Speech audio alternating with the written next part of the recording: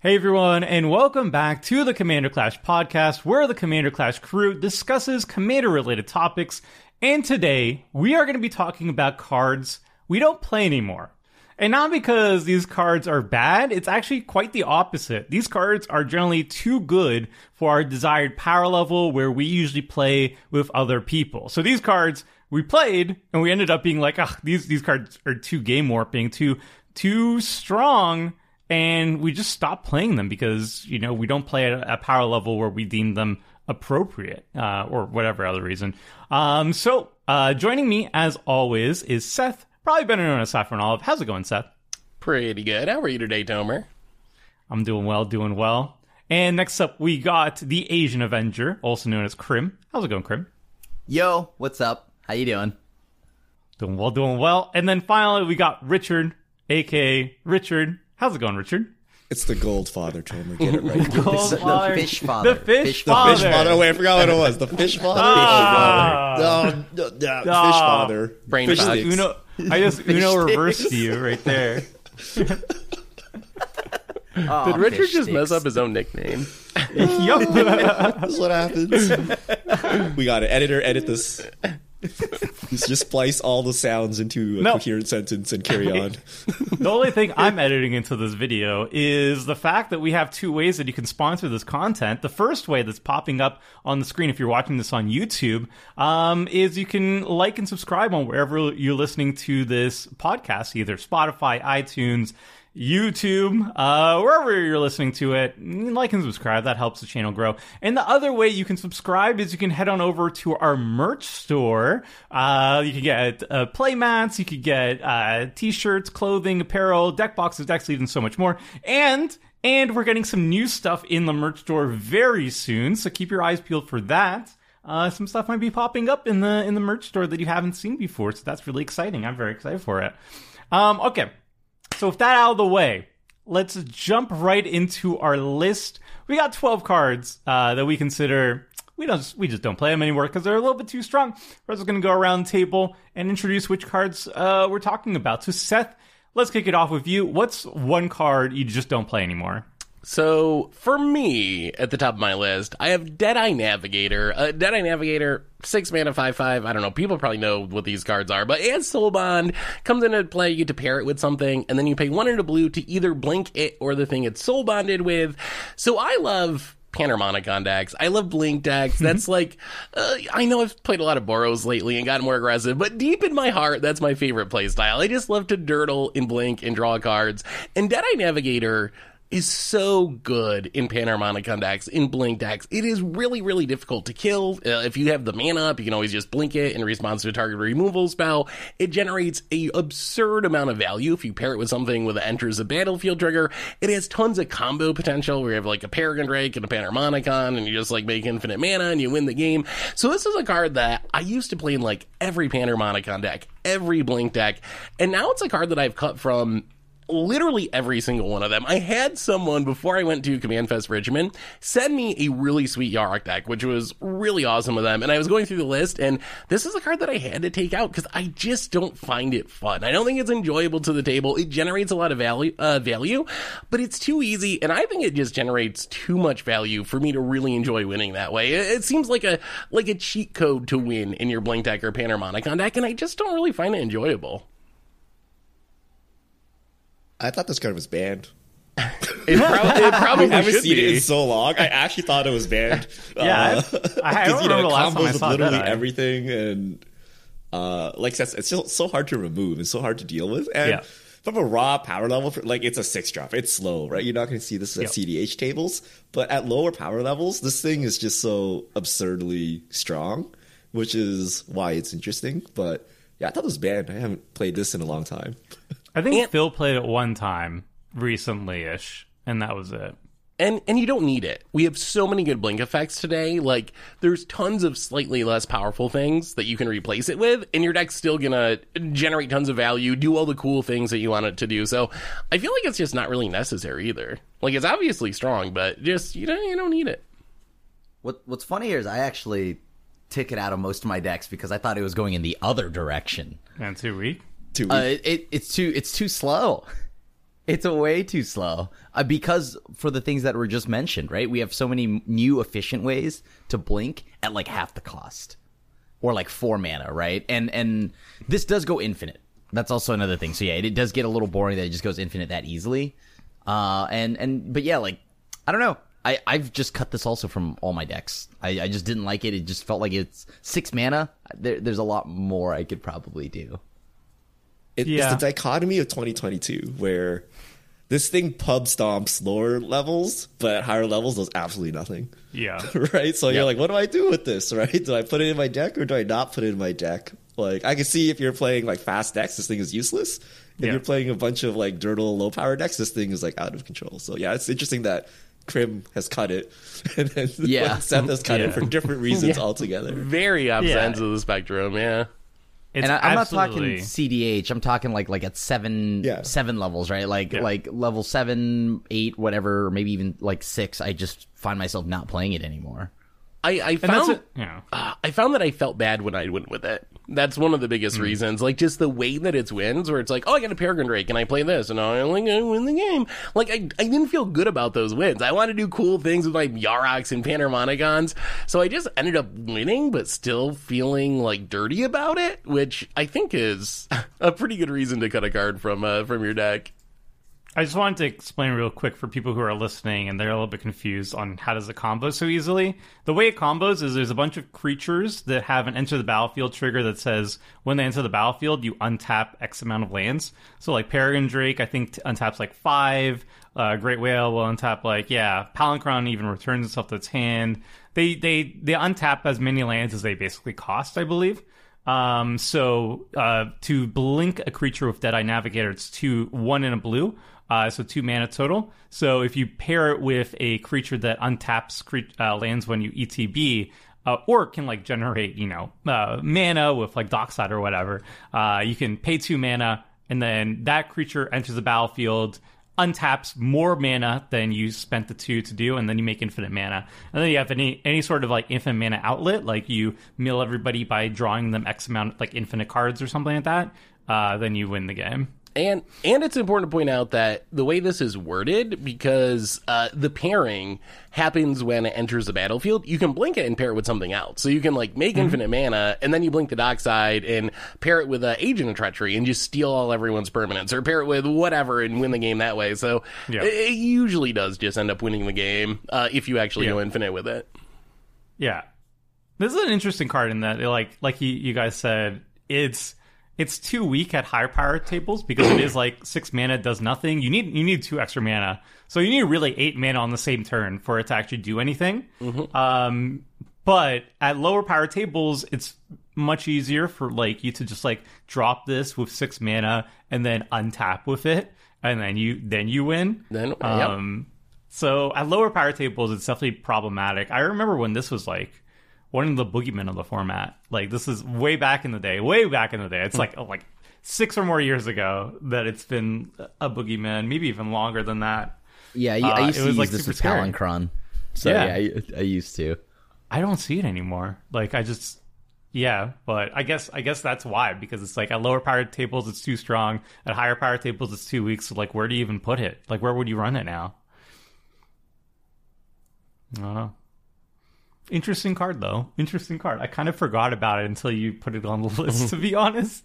I just forgot about it. It's been like, I feel like the Titanic meme, like it's been 80 years, since I've seen this card. All right, moving on. Richard, what do you got for us? Why do you want to break my heart, Richard, first of all? All right.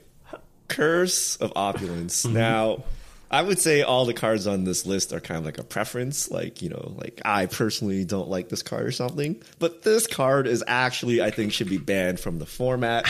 All the curses, really. So if you don't know what a curse does, basically you curse a player, right? And then when when anyone attacks that person, you get an ability. And the person attacking and the person who owns the curse gets that, right? So Opulence makes a treasure token, 1 mana. Right? So when you attack, you get a treasure. If Seth attacks the person that's cursed, you both get treasure. Ridiculous, right? Like, you cycle its mana back. there's no cost to you because like you basically like play it and then attack someone, right? And then everyone is incentivized to murder the person with the curse, right? Like you just need a little nudge to nudge him in that right direction. And then this ends up being worse than like a dockside, right? Like you can't combo with it, right? Because it's like over time. But this is like one mana smothering tithe or something, more or less, right? Where you get 4 treasures a turn, or sorry, gold tokens a turn. And then the upside is smothering tithe doesn't kill someone, right? The curse actually murders someone while you're ramping out of control. And there's other cards like Verbosity is a really good one too. That's card draw, right? And not only is it too powerful, uninteresting, it like warps the game in a way that's unfun, right? To the person who's cursed, right? And you're like, well, just remove it, right? I'm like, where is the risk reward? Either you remove it on the spot or you die.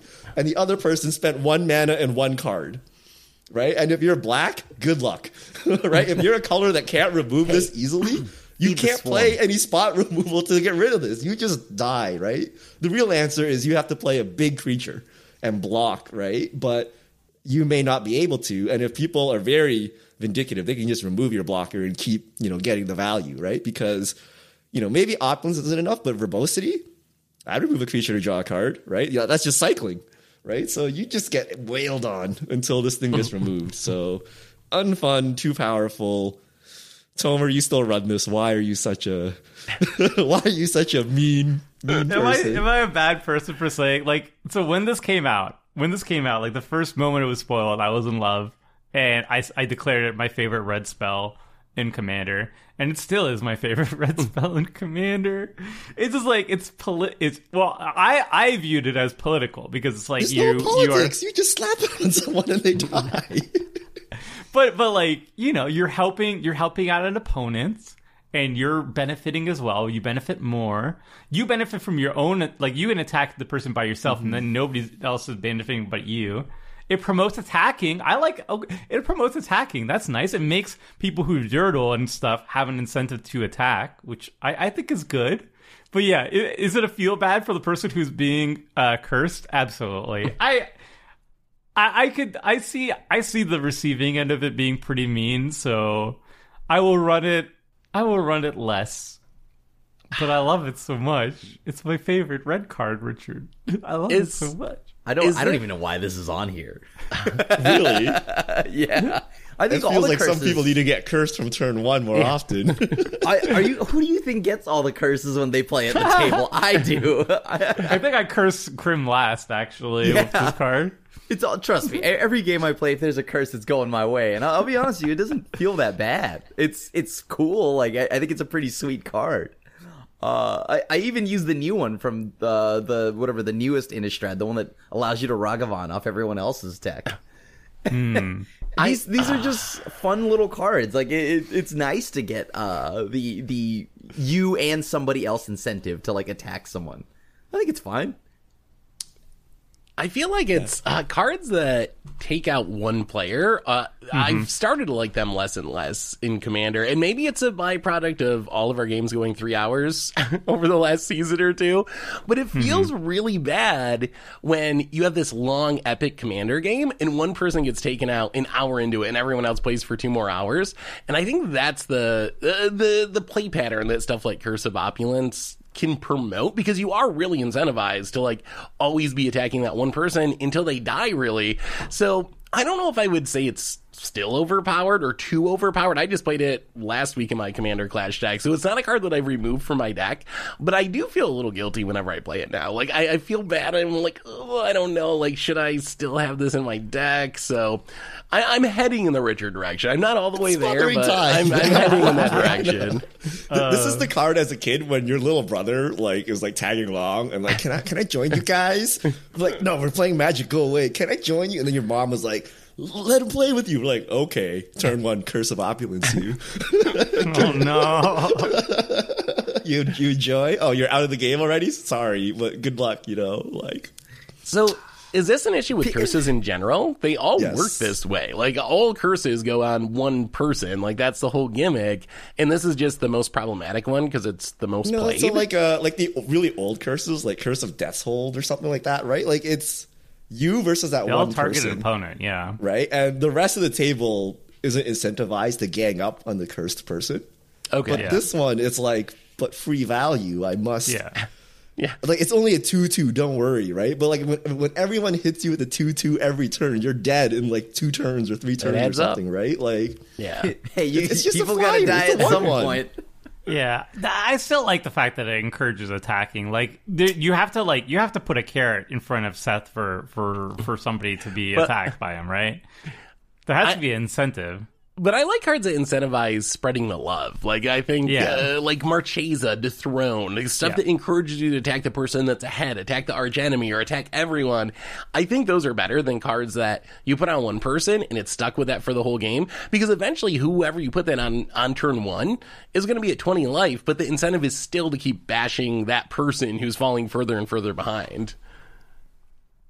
I guess maybe a better design is more like Edric style, whereas you just have to attack any opponent that isn't you, right? Yeah. So you can have it wouldn't be cursing on an individual, it would just be like, I played an enchantment and it just says if you attack one of my opponents you get a gold or something like that.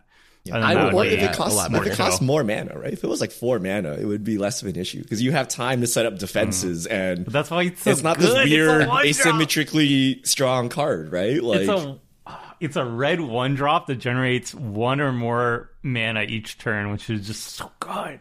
that's called Smothering Tide. Smothering which Tide I is see not a also bad on this list somewhere, but okay. But you don't have to you don't have to ask anybody about it. You just be like, "Hey, it's right there. Do you want it? It's yours."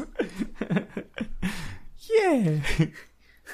All right. I'll play it less. I I think don't it's want to. totally fine still. I know, don't- but people have to I die don't at want to some point. The intentionally game's gotta make people end. feel bad. Yeah. but Why does it feel bad? Turn 1 though.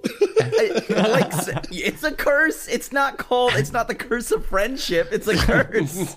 I would play that. I don't even know what that card would be, but I would play it. Every time you untap, everyone gets a treasure. No, like the thing here is like it's a curse. It's got to feel miserable. It is a 1v1 spell, right? You got to put a hit on somebody. You got to blow somebody up in a 4-away game so that it's not a 4-hour game.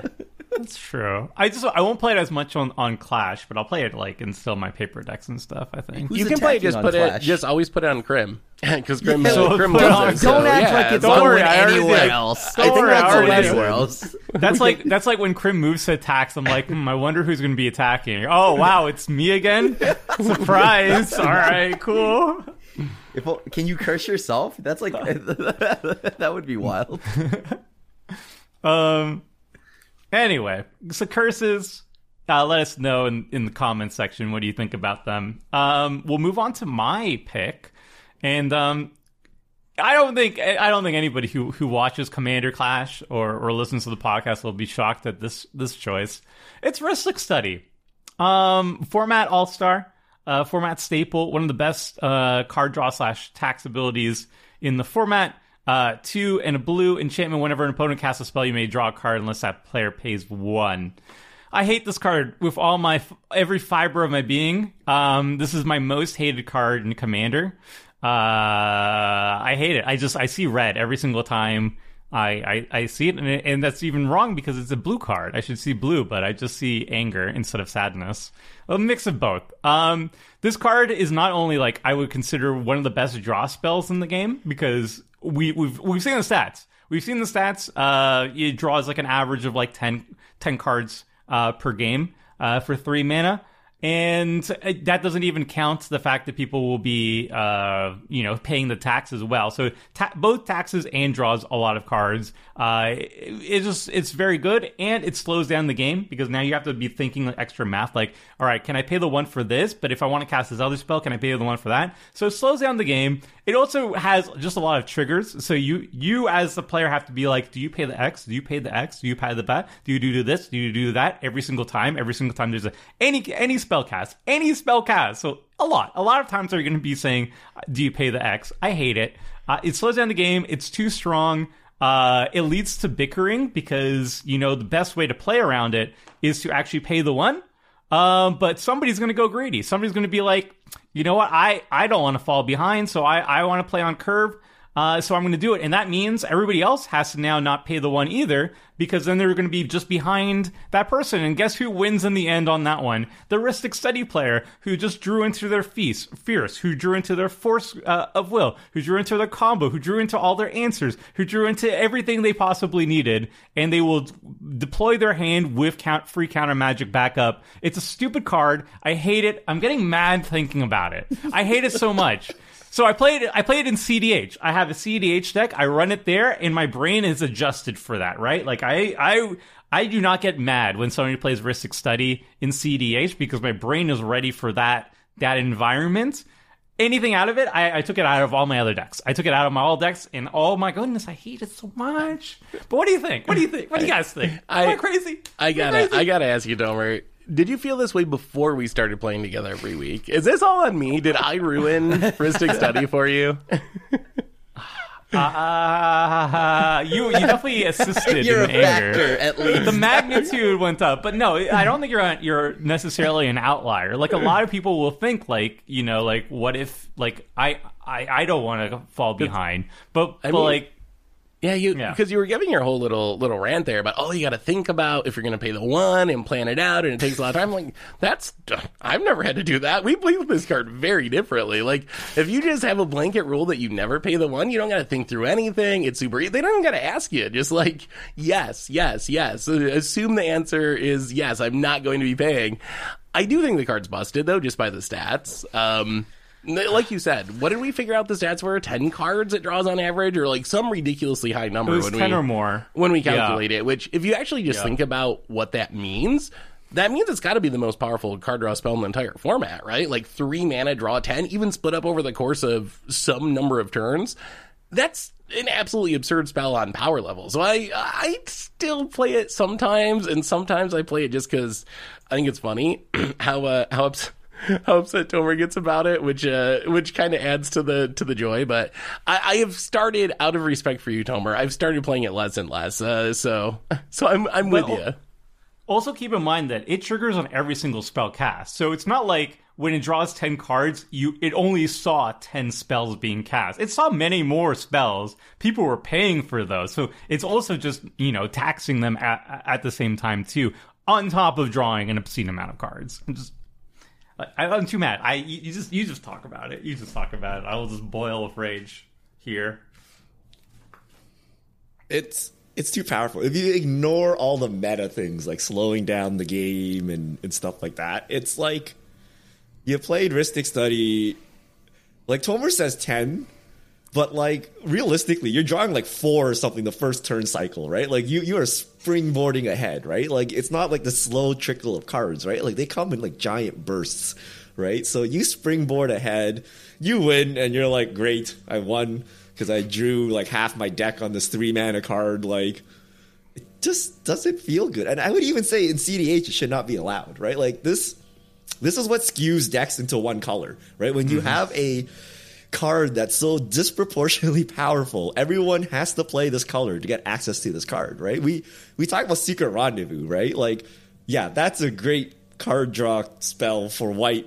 But beside Rhystic Study, it's like nothing, right? Like you can't even compare them, right? Like Rhystic Study is literal 3 mana draw 10, right? So at least it has to get removed, right? Like, if you want this effect in Magic, all colors need to have access to it. Otherwise, if you're looking for power level, everyone skews into this color, and then, you don't have any diversity, right? So, I think power level wise, this thing needs to be removed. Or it could cost like 6 mana or 7 mana. That is fine, right? But again, 3 mana, like no risk, right? Like someone casts 1 removal spell, you probably cycle your Rhystic Study because they couldn't pay the tax, right? Like there's like very little downside, and the upside is tremendous, which I don't like. Krim. Krim loves you're this talking card. you're talking to the one person that like thinks everything is fine. Like I think this card is great. What do you put this like in Rogue Tribal? Do you have it in your Rogue Tribal deck? I don't actually play it in every deck, but that's just, which I know because is weird because I do have like a ton of copies of this card. I do put it in my Rogue deck though. I put it in a majority of my aggro decks just so I can like keep the tax going, and while you're like, because then I'm attacking on two different axes, right? Like I'm forcing you to answer my board while also paying attacks. So you don't think it's too good in some of your decks though? Like if you want like mid power or something, like I mean, in mid power, what am I going to draw? More mid power cards, right? So I don't like. I think it's the more mid power cards than the rest of the That's table more than enough combined. because your 10 mid power cards beat the 2 mid power cards from your opponents, right? I guess. I mean, like, you're right. Like, it does draw cards, right? I mean, and that is true. Like, there's no denying that. But I guess I don't look at it as an offensive thing, like, to me, because when people play it, like, I mean, I never see my Rhystic Study, actually. I don't know why I never see it. But yeah, like, whenever I play against it, it doesn't feel bad either, right? Like, I don't know. I snuck into your deck and I actually took them out. That's why. That would make sense. You went into my hotel room and you just took out all my Rhystic Studies. Like, legit, it just more card draw of, like, more average cards if it's at low power level. I'd be more worried about it, like, at a higher power level because, like, yeah, like in CDH or something like that, sure. There's more free counter spells. There's more things to worry about. But at lower power level, like, I don't care what my opponents are drawing. I think it does draw a lot more cards than CDH, actually. Like, CDH, everyone knows, like, that's the win con, right? And they will fight over this, or they will respectfully pay through it. Whereas low power level, you're like, I can't even do anything about this, right? I can't interact with it. And we lower just power levels, you should be able to, like, blow this up like, in some way, right? I don't even know in CDH if they always respect it, too. I think you learn pretty quickly. Maybe if you're a new CDH player, but you cannot fill someone's hand like in CDH like this. Like you will lose, right? I think they should be, but I've seen too many times where somebody just disrespects it and then gets punished. Or I mean, I played a game in Richmond as well where everybody was paying for it respectfully. And then I had to get my Niv Mizzet on the battlefield because it's my most important piece. And somebody tried to remove it. And then the person with Rhystic Study tried to remove it. And then I had to try and protect it because that's my most important piece. So I couldn't pay the 1. And then somebody countered my counter, didn't pay the 1. Somebody else fought for it, didn't pay the 1. And then the Rhystic Study player, like, he didn't draw a single card up until that point, and then he drew like 10. And then on his turn, like, he won. Yeah, that does sound like that was on you. Tomer. Because it's your most important piece. Tomer. You're above the rule for paying, right? But, Like, it always happens, yeah. right? Yeah, it always happens. Poo on me, but also, like, that happens to a lot of CDH players, too, where it's like, you know, there's some situation where you're gonna just decide. I think most CDH players know, but they try to outmaneuver it, right? You're like, okay, they'll get 3 extra cards, but I can win before then, right? And sometimes it actually works, right? Like you can outmaneuver it, but sometimes it just blows up in your face, right? The player with a deck loaded with free interaction, it's fine if we just let him draw extra cards. I can power through it. But it doesn't work out. It doesn't work out. You gotta power through theirs. But what if you just mill them out? How about that? Yeah. Oh, that's true. You didn't factor that in there. Rhystic Study. Good times. Well, we'll move on. Krim, what card rustled your jimmies that you've not run at lower power tables? That is more powerful than obviously Rhystic Study. I don't think it rustles my jimmies. I just find that it's very broken. It's easy to break. It's true of every card of its type. It's Anala, Archmage Ritualist. I don't play that. I love that card. I just don't play it. But I also just don't play any Eminence. Because I think Eminence is broken. Like, Eminence is actually broken. Everything else to me is just like, that's fine, whatever. But, like, I just remember this. I don't think a lot of things are that OP.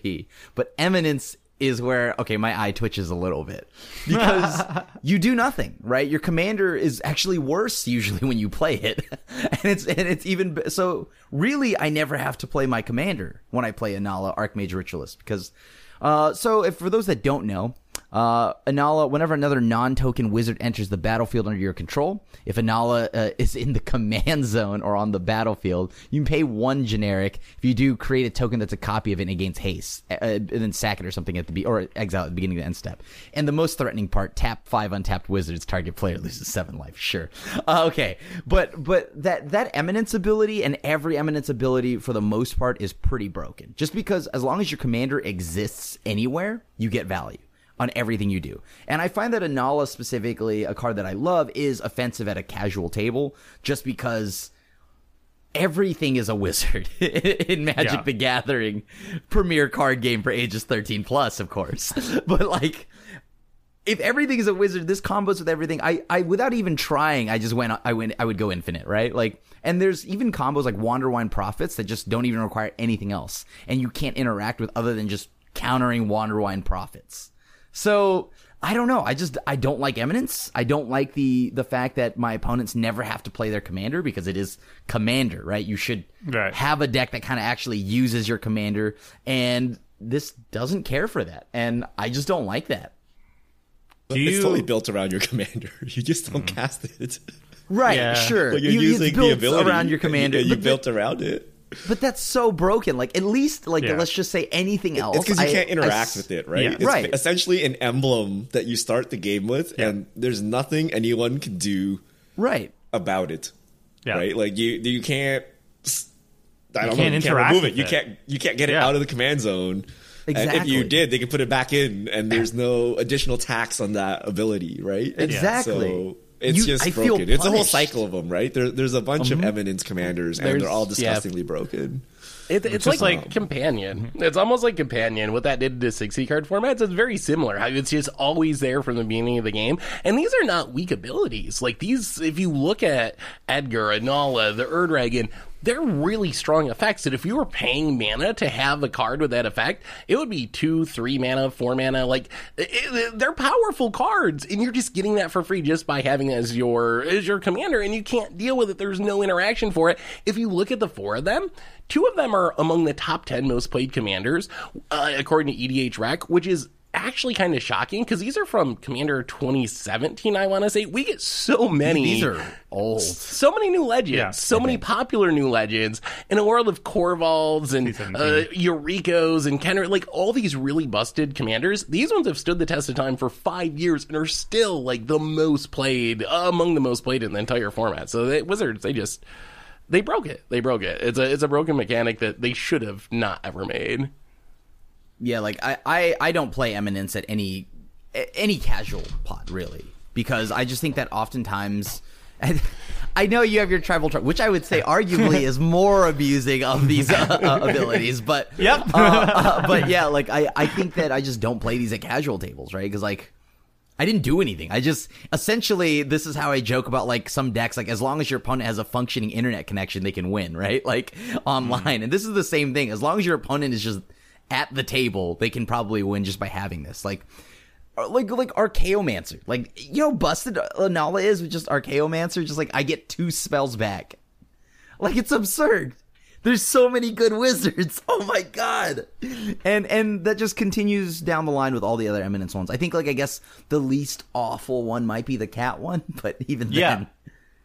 That was a question I had for the table, actually. Is do you think the Eminence mechanic itself should never be printed, or like do you think something like Erebos War of the World, which is probably the least popular and least powerful, probably not a coincidence, Eminence commander out there, that's the one that it says at the beginning of combat on your turn, you can give another target cat you control +3/+3 until end of turn.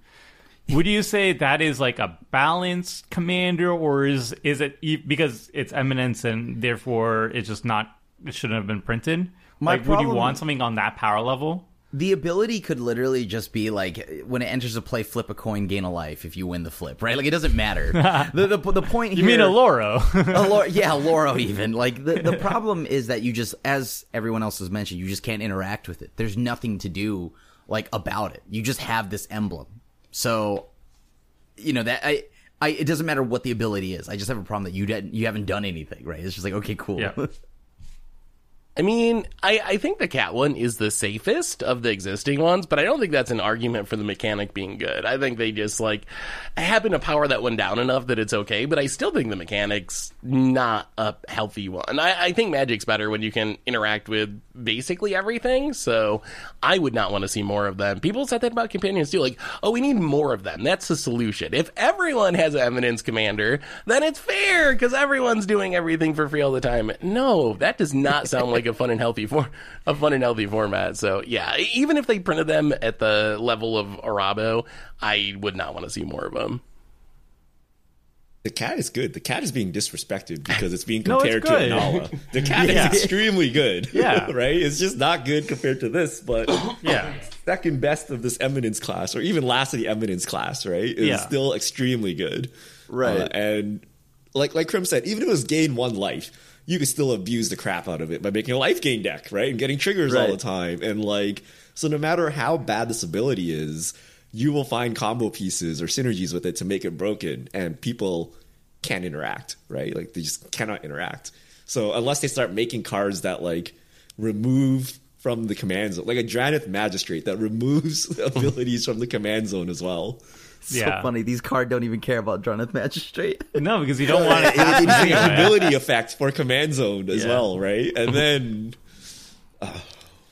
Yeah, I think it's a design mistake. I think everything should be interacted with or requires like an extra setup to be uninteractable. Like emblems are the other thing that can't be interacted with in the game. They're generally made by planeswalkers. But the key difference, because I know people are going to be comparing the two, the key difference is you actually have to cast the planeswalker in order to get an emblem. There is a step involved to that. Even if you're getting the Gideon one that can immediately make an emblem, or Soren, you still have to cast a spell. This one, you literally don't cast anything. You just have it at the beginning of the game, and I think that's a key difference. If there was like a version of this where you could enable an Eminence ability after you cast the commander, I think it would be a lot more fair. Like imagine like all these commanders, their Eminence ability would be an emblem instead, and there would be an ETB or a cast trigger. Like once you cast this creature from the command zone, you get an emblem that says whatever the Eminence thing is. I think that would have been a lot more fair. That would have been not as problematic. Yes, I think that'd still still be too pretty good. good. If you, like Still too good? I mean, If if you you just just cast cast and the get an Ur emblem? Dragon to get its ability, Yeah. that's probably maybe not fine. Ur Dragon, but like Oh, Edgar yeah. or Even- something. Like you can get that out pretty easily, and then have this Edgar's emblem 6 forever. mana, right? Like if you pay 6 mana and then for the rest of the game, Wait, is Edgar 6 mana? I've never seen anyone Yeah. cast one. Yeah, no one has to cast any. That's the problem with these cards. Yeah, That's exactly the Edgar's problem. I think if the Eminence was a cast trigger on Edgar, I think it would be Like fine. Inala, you get to 5 mana, and then you get the emblem for the rest of the game. I'm like, Yeah, it's Doesn't bust. seem- It's still emblem very on cast strong. is pretty powerful. I like I a don't know. planeswalker requires like a cast, multiple upticks, or doubling season, and a lot of emblems like they're mediocre. The ones that are easily Yeah. doable, right? There's some good ones, obviously, right? But I think you'd have to tone down the ability if you want to just emblem on ETB as well. This is only Fair. speaking like strictly non-CDH. I think in CDH is fine because that's great. That's where you want to go. Yeah, off. And I imagine- nobody's playing Ur Dragon in CDH. Yeah. But actually, there is an Anala combo deck, and I was thinking about building it there because I do like Anala. It's a card I've loved. I had the deck, but it just felt so bad playing it at anything that wasn't CDH. Yeah, we've Even- experienced even Anala I- like twice. Have a conscience when it comes. Except there. Ristic Study's okay, you monster. Ristic Study is You fine. monster. It is fine. This is not. So we've angered like 50% of the EDH Yeah. player base. Yeah. Now, Seth, can you bring us home to 100? What's next? Okay, I got you. Here we go. So next up for me, I have Crater Hoof Behemoth. Crater Hoof Behemoth is an ultra staple of green decks.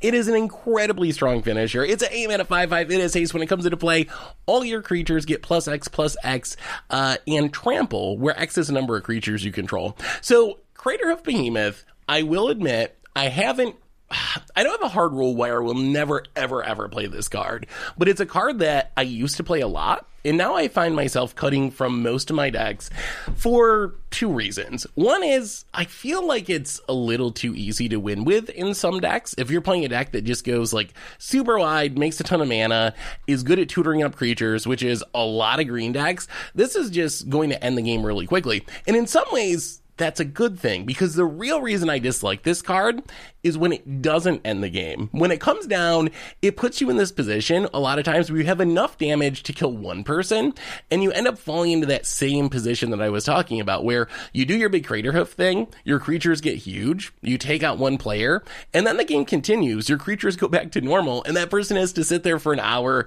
while the rest of the table continues the game. So I feel Done like this wrong. You needed more elves.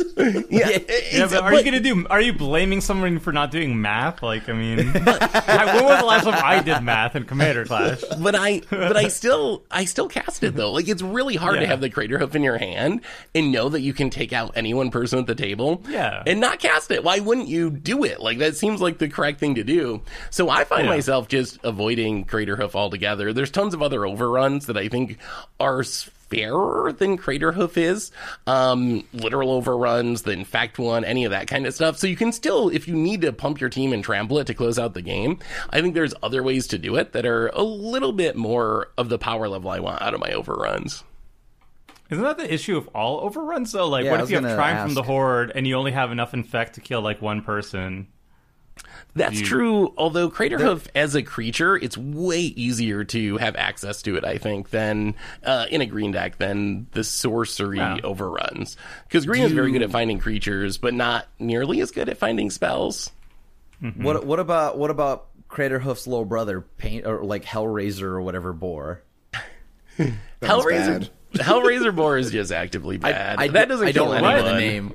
That one just doesn't it's, kill anybody. Yeah, I know. Endraiser, Endrunner, Endraise Forerunners or something. Forerunner, yeah. Yeah. I know because I run it in my budget deck because I don't have Yeah, Crater like, Hoof in it.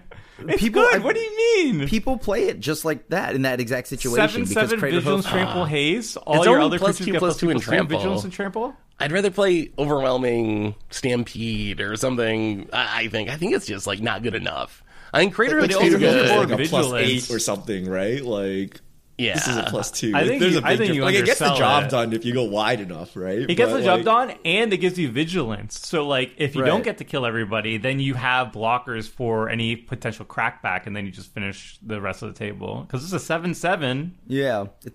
I don't know. I think obviously Whatever. I Maybe, I don't kill know. I think people. I'd rather with just get you. the I job don't done and kill the table with my extra power. I'm with you, Tomer. I think Whatever. Endraise whatever boar is like, yeah, sure, that's a fine, like, you know, like C tier replacement or B tier replacement. It's fine. But I'll take I think, B.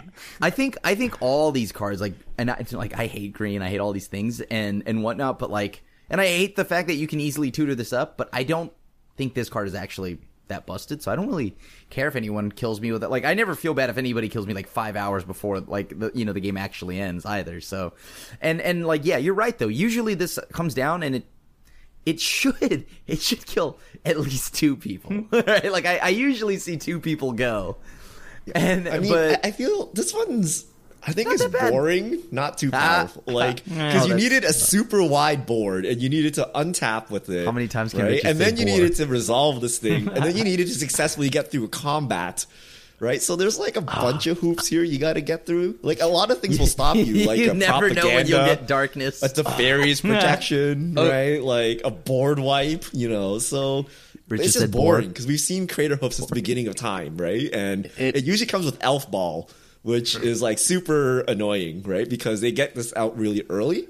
So Such I a would thing. say it's more boring. But if you just throw in a random green deck, it's like, It is. So that's the Forerunners. It is boring. I'm really curious though. Maybe I think you're next up, Richard. Crater Hoof kind of compares to the next card on your list, so maybe we should talk about them together because I really want to see how All right. how your thoughts differ between these 2 cards. So I have Insurrection, right? And Insurrection is what is it? 8 mana? I don't even know. 8 mana. 8 mana. It's 8 mana. Gain Yeah. control of all creatures. They gain haste till end of turn, right? This is not that powerful because it's 8 mana, right? But it's one of those like cards that are at a casual table is ridiculous, and then at a competitive table does nothing. But you literally do absolutely nothing the entire game. You ignore like all board states, your own board, anything. You just needed to get 8 mana, and then you cast this. And worst case, you murder one person. Best case, you murder the entire table, right? And like you didn't play any magic, right? Like literally everything beforehand like was irrelevant, right? Like, so I just don't like how this actually plays out, right? That's the difference. At least Crater Hoof, there was like a bunch of setup, right? You had to actually do something. You built your deck around it, right? Like you You have built to have a Elf board Ball. state. So you gotta have a Insurrection was like board. you just pop this Yeah. in here in any deck, and you but can cast this and get it to but you work. need- you But a you board do for need your Insurrection. opponents to have a board. Yeah. So your it's not opponents need to have always a going to leap do of board everything, state. but yeah. But it's a lot easier for your opponents, your 3 collective opponents, to have enough creatures to take somebody out, as opposed to you, just one person, having a board state. Yes. Insurrection you can also combo, get value. Like, there's a bunch of things you can do with this, but getting your opponent's creature, you don't actually have to just attack. Right? If you have a sack outlet, you just sacrifice everything. Right. So This that's was usually on, where you run it, even. Yeah. This was on my list, too. It just gets boring. It's one of those cards. It reminds me of Ugin in Standard, how you would get this feeling where you'd play a whole game of Magic, and then Ugin would come down and wrath away your board, and you'd lose. And it would feel like everything that happened throughout the first 7 turns of the game just really didn't matter. All that actually mattered was that someone drew the Ugin and played the Ugin. And I think Insurrections, kind of like Richard was saying, is the same thing. Like, nothing you do for the turns leading up to the Insurrection really matter. You don't gotta have a board, you don't gotta do anything. All you gotta do is draw the Insurrection, resolve the Insurrection, and you get rewarded by winning the game or killing someone. So to me, it devalues a lot of the rest of the game because it just does so much by itself when it comes down. Is that real? But like, it's an 8 mana spell. Like, I want to end the game, and this is like, it's okay. Not It's like every the game ending to time. Like, you're playing like a 2-hour game, and then the judge comes in time, and then everyone just packs up their cards and goes home. You're like, nothing was relevant. It just ended, right? What are you talking? You're talking to the one guy that loves winning in time. The most That's 'cause you interesting can win thing, in time, right? But Right. what if like it's a draw or like This someone is never who's a not draw, winning? though. if Right? Like, can't you just like, this is just like a game closing spell. true, It's it's a game closing spell. It's just kind of like, I would say it's anticlimactic in a Yes. little bit of a sense, because it didn't really matter what your board was. It just mattered that people were playing Magic. Yeah, And because people it's were playing great. Magic, you've now killed them all. It's like, And the playing But around this that's- is miserable. The playing around this, if you know someone has Insurrection and you Not- don't have a counter not playing spell, things. is don't play Not playing. creatures and don't Yep. progress the game, right? Like, it's like actively messed up, right? So This Yeah. like legit. I This mean, just Homeward feels like a Path is the way crater to play hoof. around this, right? I mean, something like that, right? I'm okay with Craterhoof, honestly. Like, it doesn't really feel like that much stronger than the next overrun, like a Triumph of the Horde or whatever. Or Finale of Devastation, I think, is even better than both. Like, you just cast an X spell, you grab whatever, and You then do gotta have more you mana, win. but you do gotta have more mana, but that's You have to have that more is mana. true. But like, I feel like they're close enough that it's like, what, you killed me with Craterhoof, you killed me with Triumph, you killed me with Finale, it's like whatever. Insurrection is a little bit more of like, well, you don't even have a board state, so it's harder to compare. But like, I'm also kind of fine with it these days. You know? Yeah. I don't know. I think it's a catch up card, right? Like, I think it's pretty. It's like it allows the person that's in dead last to go and win the game.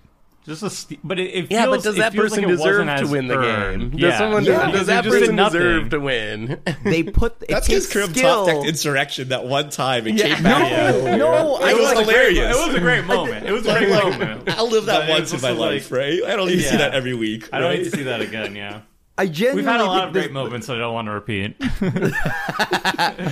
I just think, I don't know, this is like a nice card that allows anyone that's like behind to win. And it just feels like Craterhoof, but in Yeah. spell form, right? And it's one massive, like, whatever, theft effect. And I don't know, obviously I like theft spells. So I think something like this is okay. I mean, it's not that bad. There's just like Also, no. Krim doesn't have creatures, so obviously you'll never get got by like, this. No, but he could get. Well, he it's could not, get it doesn't smashed by steal everyone else's planeswalkers. creatures. So. Yo, steal my planeswalkers though? No, like There's just no challenge to these cards. There's no challenge. Yeah. It's just too easy. I have a question for you all, though. The reasoning why we don't like Insurrection seems awfully similar to the reasoning that the RC would say is why they keep Coalition Victory banned, where it's like it doesn't matter the board. You know, remember when we were reading still their on Coalition official Victory?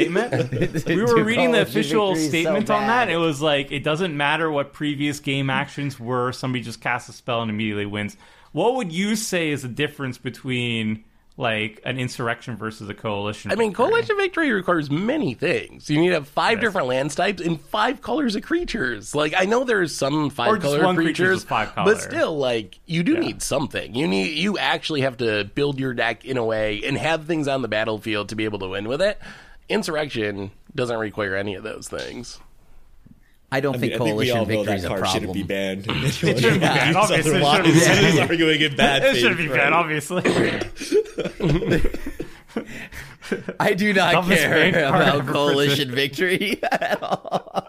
That card is actually Somebody casts like, Coalition bad. Victory, you blow up the one creature that was 5 color, and then it just fizzles your I would 8 mana congratulate them. spell. That was hype, Great.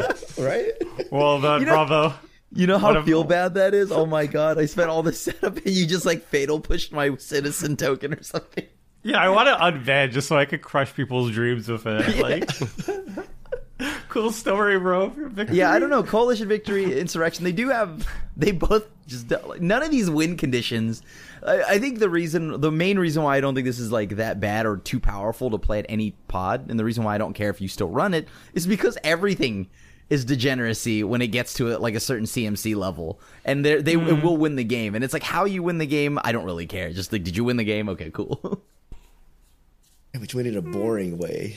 It That is goes boring, against the I whole think. story of the game. Is this different than like, I don't know? Like some could say this is just as boring as like, you know, getting Expropriate? like milled or something like that, right? Like, What? Guys, getting milled? I mean, some is people there, hate mill. People hate mill. I mean, but there's no 8 mana mill someone's library. Like that card doesn't exist. It's not like Yeah. there's There's one two-card card that combos. just. Like, Yeah, you there's could two-card do combos. Bruvok But and Traumatized. how This you is a win- one-card combo.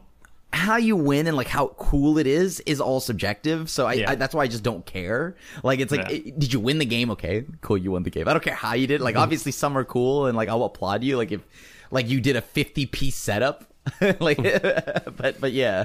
Would you applaud me if I played Tribal Ur-Dragon against you, Krim, and I won? No, tell me because literally your commander was there. So as much as I hate Eminence, I feel like I appreciate Ur-Dragon just because it allowed something beautiful to blossom out of. Oh, I watched. A I design watched as mistake. you went off for 50 minutes.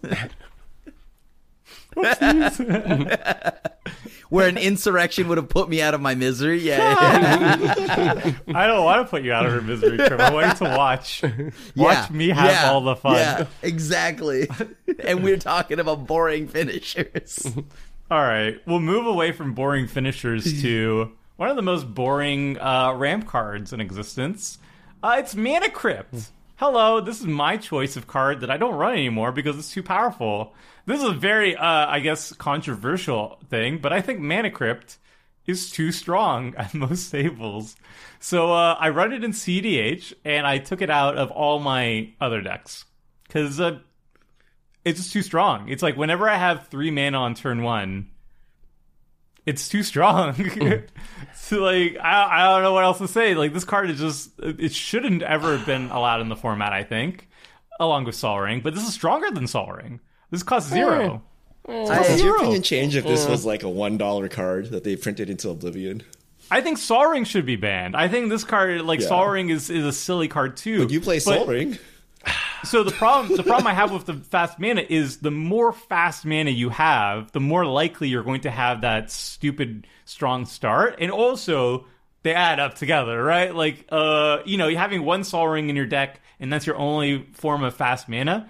I still think Sol Ring's unhealthy for the format. I think it would be better off. But like, as you add more and more of these, like the odds of you finding one of those pieces improves dramatically. But then there's also the chances of you having multiple of those pieces, and then just game ends, and you're like, oh well, I just shuffled up for no reason. Let's shuffle up again. Like, this is a time waster. It's silly. So if Sol Ring was banned, would you play Mana Crypt? I would say now ban Mana Crypt. Good start. Finish the job. That's the opinion, but would you play these cards? Because you say Sol Ring should be banned, but you still play it. Yeah, I still play it. Right? So we Well, I would still play it in Mana some Crypt. of my decks. I don't play it in all my decks. I don't see And the I still point. play. No, go ahead. I don't see the point in not playing Mana Crypt if Sol Ring's legal. That's where I'm at. Like, if they ban Sol Ring, then I would stop playing Mana Crypt as well. But if we're gonna have Sol Ring, why would I not play the Mana Crypt? Like, that's where I get stuck on it, because I feel like if everyone's doing it, you got to do it too. Kind of like the Rhystic Study logic, where if everyone else is not going to pay and they're drawing those cards, you got to do it too, or you're going to you're going to end up falling behind. So if everyone else is playing Sol Rings and Mana Crypts, I know Mana Crypt is a little different because it's $200 or whatever, but if everyone else is playing those fast mana cards, you kind of have to so you can keep up with the rest of the pod and the rest of the format. Format would be better without either of them, but until they do something about if they're going to put Sol Ring in every silly commander precon to end of time and everyone's going to play it in every deck, well, you might as well play Mana Crypt too, because apparently that's what they want the format to be about, even though I think the format's worse off for it. If everybody was running Crypt, I would probably run Crypt as well, maybe. But thankfully, people don't run Crypt because it's like $200, and there's a little pay-to-win element there, but... Yeah. Sol Ring, I don't run it in all my decks either. My tribal deck doesn't have it. My 6-drop tribal deck doesn't have it, obviously. I wonder why. But you have what's the 6 mana adds 3 colorless and you can sack it to draw 3? Yeah, Dreamstone Hedron. No, I don't play bad cards. I don't play bad cards in my 6-drop That's like Sol Ring at 6 mana. Even at 6-drop tribal, I have standards.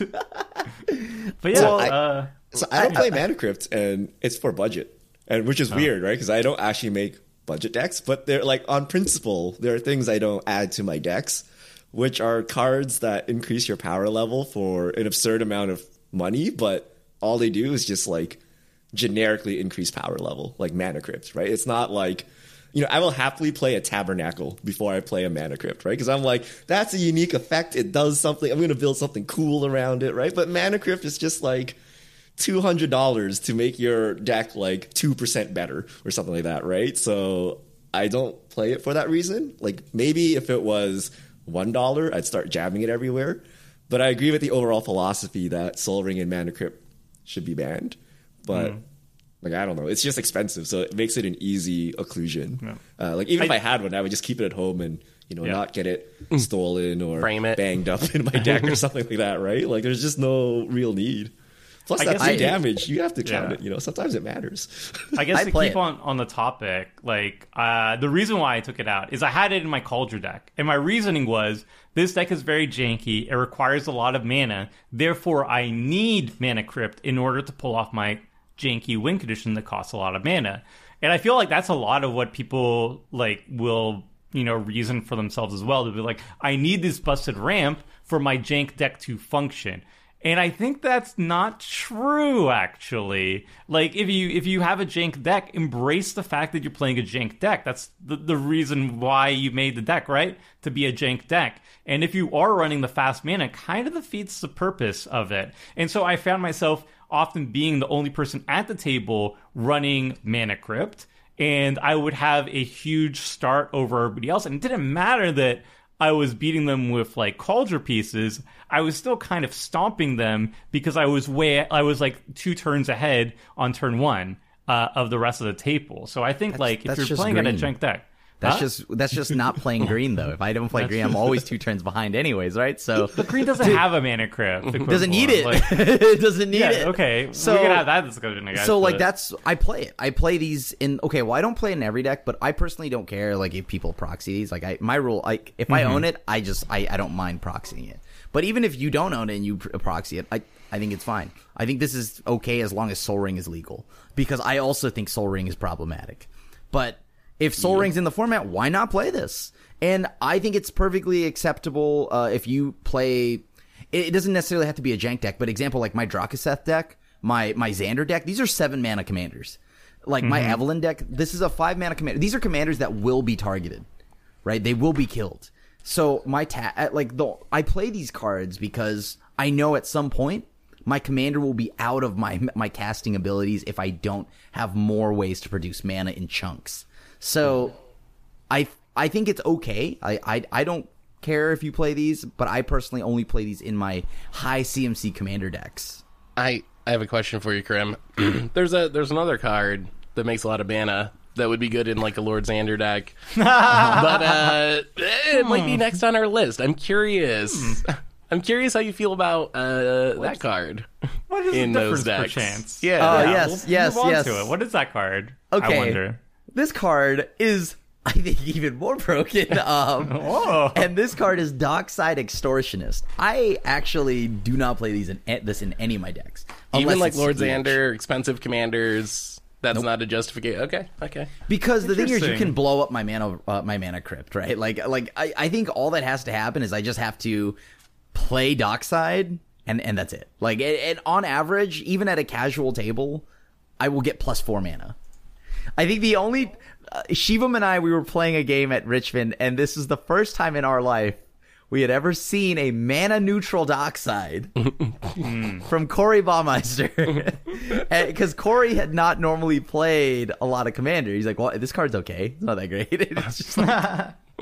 and then we were like, and then Shivam was like, wow, and he took a photo of it. He was like, this is the first ever mana neutral one. So Would you play yeah, a 'cause- mana neutral Dockside? I feel like I still would. Sometimes. You just don't cast it. No, just you way just to- don't way to have get it. the No, dinner, like, yeah. usually that's what Obviously, happens. obviously. Yeah, but yeah, like Corey just played it, and it net him too. Really, that goblet on the battlefield. and yeah, the goblet. No, even just well, I can use the the mana two- next turn, right? Like, Right. yeah. But even just the 2 mana neutral, like just the 2 mana there, was actually game changing, and nothing. That's just at the fairest it could possibly be. So, like, I just cannot play. I just don't play this card because I know I said I like having like bursts of mana in chunks, but I can't do anything about. I can counterspell this, I guess, but I can blow up. It's oddly easier, like, you know, for me to blow up an artifact than it is for me to like use my 1 counterspell to prevent you from going off with Dockside, right? I would rather save my 1 counterspell for an actual whatever you're trying to go into, your Xander. So One counter. I'm not buying that, Krim. okay, Yeah, okay, yeah, sorry, my 12 bad. counters. It's because all my counters hit non-creatures. Okay, so Look, I can't beat this. I agree that Dockside is in a league of its own, but I think Mana Crypt's in that league because like This is so much Dockside, better than Dockside Mana is much Crypt. better turn like 3, 4, 5, 6.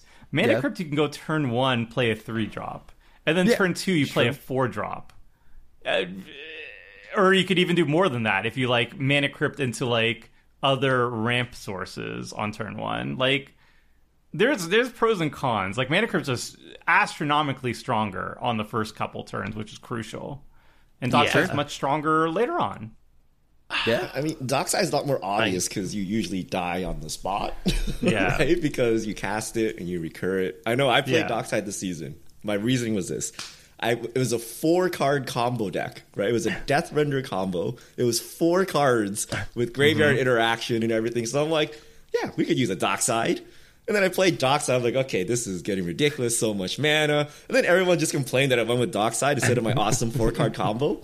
So it's like, yeah, it just overshadows what you're trying to do, right? So even in the jankiest thing, like it just overshadows it. So there's really no reason to ever run it, right? Like either it wins, everyone's like, oh, congrats, you did a Dockside loop, right? Or you do some janky thing and they're like, that didn't matter because you just powered out with Dockside, right? So yeah, it's like so powerful and it's very obvious. Like Rhystic Study I feel is exactly the same. Same with Mana Crypt, but it's less obvious that led to the win. But Dockside is like on the stack as you're winning or whatever, so it's like super obvious that that's what caused it. So yeah, I think there's like no real justification for playing this. And it's unfortunate, right? Because there's a lot of decks that really want this. Like if you're playing a treasure deck, like like synergies, right? But like this card is so busted that like it takes away from anything you're trying to do, right? Yeah, This is I literally the took it Mana out Crypt because of situation. that. I had it in my Boros Cauldron deck. I had Dockside as well in my Boros Cauldron deck. I took them both out because when I was trying to get my Cauldron win, people were like, I'm using Dockside, I'm using Mana Crypt to get my Cauldron win, and that just like felt like it tainted the victory, right?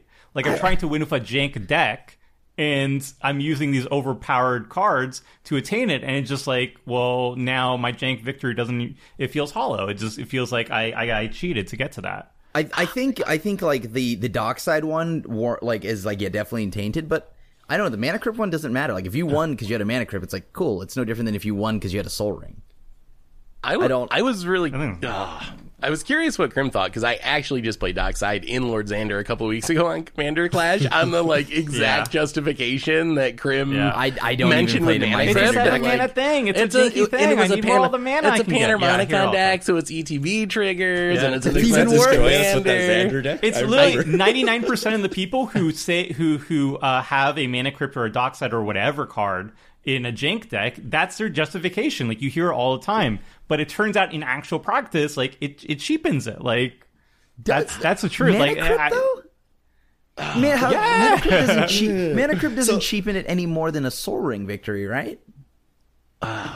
People are but you're defining running jank both. incorrectly, right? Lord Xander is only jank because it costs so much, right? If Lord Xander costs 3 and it did its thing, it's ridiculous, right? Yeah. So when you Mana Crypt into a Xander or you Dockside into Xander, it's not quite jank anymore, right? Like, if you actually, like, Docksided into a 10 mana, like 5/5 that did nothing, then that's jank, right? But if you just take, like, a card that's extremely good but just costs like 12 mana, right? And you can just cast it on turn 4. It's extremely good. It's just bad because it's hard to get that mana. It's not normal. But Dockside lets you make like 20 mana on turn 2, so you can play whatever you want, right? So Not it's suddenly turn a very 2. strong card. What are you? Turn 4, 5, Yeah. whatever. Yeah, right? yeah. This is, Turn it's 4. You gotta be CDH turn reasonable. 2. Turn 4. CDH will turn 2. Yeah. Turn 4, right? But turn 2, It you does can also really get like loop stronger. it, right? Yeah. And it also gets stronger at higher power levels, but even at low, like, it's always going to make obscene amounts of damage. I also think the, like, devaluing the jank argument's a little bit weird because couldn't you go pretty far down that path? Like, Yeah. what if you have Yeah. fetch lands that are getting dual lands instead of playing tap lands? Like, does that Right. devalue your jank win because you have a functional mana base? Like, but couldn't No, people but, make like- that argument? Like, oh, I played a Guildgate and your Calder deck isn't really a Calder deck because you had a fetch land, or like, couldn't you go pretty far down that path if you wanted to? This I power think that level is so you could. strong that Yeah, but like the difference between like, a fetch into a duel versus a Guildgate and like I don't know, a Mind Stone versus a Dockside or like a Mana Crypt, there's a much bigger gap, I would say. See, like, that's I love true. that you're throwing these I still don't feel like Mana Crypt and Dockside are even in the same room. Like, Dockside's ability to burst is so much better than Mana Crypt. Yeah. if you're playing a but burst Mana deck, Crypt but on if you're turn not playing one a is burst so deck, good. the Yeah. Mana Crypt is so much better, right? I'll take a Dockside on turn 5 over a Mana Crypt on turn 5 any day, but if I have one in my opening hand, I'm going for that Mana Crypt, you know? Yeah. Right. Sure. Mana Crypt Like is, turn 4, that's 8 no mana different. for Mana Crypt, right? And Oh. you got You can- accelerate as well, right? You can easily get like a 5-drop or something on turn 2 if you have a Mana Crypt start. It's like, essentially you just Mana your- Crypt your into any second- other Signet or whatever. It's my second attempt at having the turn 1 Soul Ring, right? Yeah. And that's fine. I don't know. I don't think it's that. Like, I just don't know why. But Like, a this turn is- 1 Soul Ring only, like, you can cast, like, a colorless 2-drop. You pass a right? Signet, you know? You Whereas can, yeah, a Mana that's it. Crypt is 3 mana, you can cast a colored spell. Yeah. Right? Mana Significantly Crypt- True. stronger. You're right. Mana You're Crypt right. turn 1 Rhystic Study pass. Yeah, That's like yeah, Tomer's Have like, fun, y'all. nightmare. That's like Tomer's worst nightmare. That's right literally there. like the CDH wet dream, you know? Like, right. I won the that's die true. roll, I do Mana Crypt, I mean- Rhystic Study pass. I won't say that Mana Crypt is weak because I'm not saying that. Is what I am saying though is that I don't know. Dockside is way more offensive to me, so I just don't play that card. They're both pretty offensive. Sure, I mean I agree. I think Soul Ring's ban offensive Soul Ring. too. Ban Yeah, Soul like, Ring I and Mana agree. Crypt. Just Yeah, get just it get them over all with. out. And It'll Dockside. never happen. Ban that one too. It'll never happen. Agreed. I think Agreed. Dockside might happen. I don't think Sol Ring or Mana Crypt will ever happen. Definitely not Mana Crypt, because if they ban Mana Crypt, they have to admit that Sol Ring is just basically it. Or they have to No, grandfather but Mana it Crypt in. is so much more powerful than Yeah. Soul Ring. So they could actually justify banning it. Yeah. I don't know about so much more, but yeah. It's also Sol Ring, it would be like, it's iconic, it's emblematic of the format, like whatever. Just use whatever It's excuse you want. But, problematic like, in the format. Yes, That's fine. That's fine. Anyway, talking about problematic for, I guess, a higher tier, Seth, what do you have next on this list? All right, so my last card, I have Thassa's Oracle. I love alt win cons. Thassa's Oracle, the best alt win con that's ever been printed. 2-drop that when it enters the battlefield, if the number of cards in your library are equal to or less than your devotion to blue, and it's a double blue 2-drop, you win the game. Essentially, if this resolves and you got 0 cards in your deck, you just win the game. This is a card that is infamous in CDH tables, where it is part of a bunch of combos that are really broken, and kind of the best thing going in the best format, finisher. at least last I knew. Like, a lot of decks, no matter what you're doing, you just play the Thoracle combo to finish the game, because it's really, really good at it. But my gripe with this isn't so much about CDH, although I do think it probably is a problem in CDH. This is a card that I would play in a lot of normal, like mid-power, R-power level commander decks, on the justification that I like to draw cards and I want a safety valve in case I end up in that position where I just manage to draw my own deck, which is the thing that happens sometimes. And it's not a horrible card on its own. And it is just too hard to interact with. The problem I have with this card is you essentially have to be a blue deck to stop it. If you have an empty library, it wins the game. If it dies, your opponent can kill it once it's the battlefield. Doesn't matter because it's equal or less than the number of your blue devotion. So you still win the game as long as it hits the battlefield, which essentially means if you empty your library, you got to be a blue deck to stop it. And I don't think that's especially fun, especially compared to something like Laboratory Maniac, which is the original version of this card. Does the same exact thing. If you draw a card with an empty library, you win the game instead of losing. But it actually has to sit out in the battlefield and you have to draw a card. So that means every color can theoretically interact with it. A removal spell can kill it and stop it. So I feel like Thassa's Oracle is just a miserable way to win a game of Magic. Like, it doesn't feel enjoyable to win this way for me. And maybe that's just me and my biases, but I would rather take a chance of losing and have a lab man out and knowing that there's a chance that I'll lose as a result than getting the dirty Oracle win. Is this problematic at a non-CDH table though? Like that isn't like, 'cause like if a deck is just trying to intentionally self-mill itself super fast, you know, like that's not hard to do, right? So I think do you see this? Like I don't know if I've ever seen this be a problem at a non-CDH table. I've never seen it, but there's no interaction with it. Like, you have to be blue, or else you can't interact with it. So I think it is problematic at mid-power. I don't think I've ever seen it in mid-power decks or high-power decks. The only reason you play it, yeah. of course. No. Okay, I play it in my Spielen deck as just literally a Merfolk that scries. I think this is the first one on the list I actually disagree with. Like, I wish people would actually accept this more because they see Oracle and they're like, oh, CDH, try hard, blah, blah, blah, right? But, if you demonic consultation, then obviously, like, that's not that's cool, a different story. If you manage to mill your deck, then win with the Oracle, right? And the interaction was like stop them from milling their whole deck or drawing their whole deck, right? Like, yes, you need a stifle to interact with this, but like, how does a green player interact with Insurrection? They don't, right? Like only blue can interact with the stack and only blue can stifle the stack, but you can endurance. Don't let them draw their whole deck. How about that one, right? Like you can interact with it still. How do you? Okay, endurance. I guess you there's literally some just lines. endurance. Like they're graveyard, right? Tainted Pact. You can't. You need it's sorcerer, so you need to be in blue. Like if they're milling themselves with instants and sorceries, then you just can't really. Yeah, stop so that, if they're right? doing like the 3-card combo, or that's the 3-mana CDH. combo, then yes, right, that combo is problematic. But if they're like fairly milling themselves or drawing their deck, like. That's how you interact with it, right? Like if they're legitimately like just going mind sculpt myself every turn, right? Oh look, I flipped a Narcomoeba. Like great, I don't care. That's great. I mean, it's pretty easy to empty your library if you want to. Even discounting, the full-on Thoracle combo, it's not really a challenge if that's something you're interested in. I don't insert every 2-card combo in Magic the Gathering, right? Like. The reason Thoracle's a problem is the mana cost is so little, right?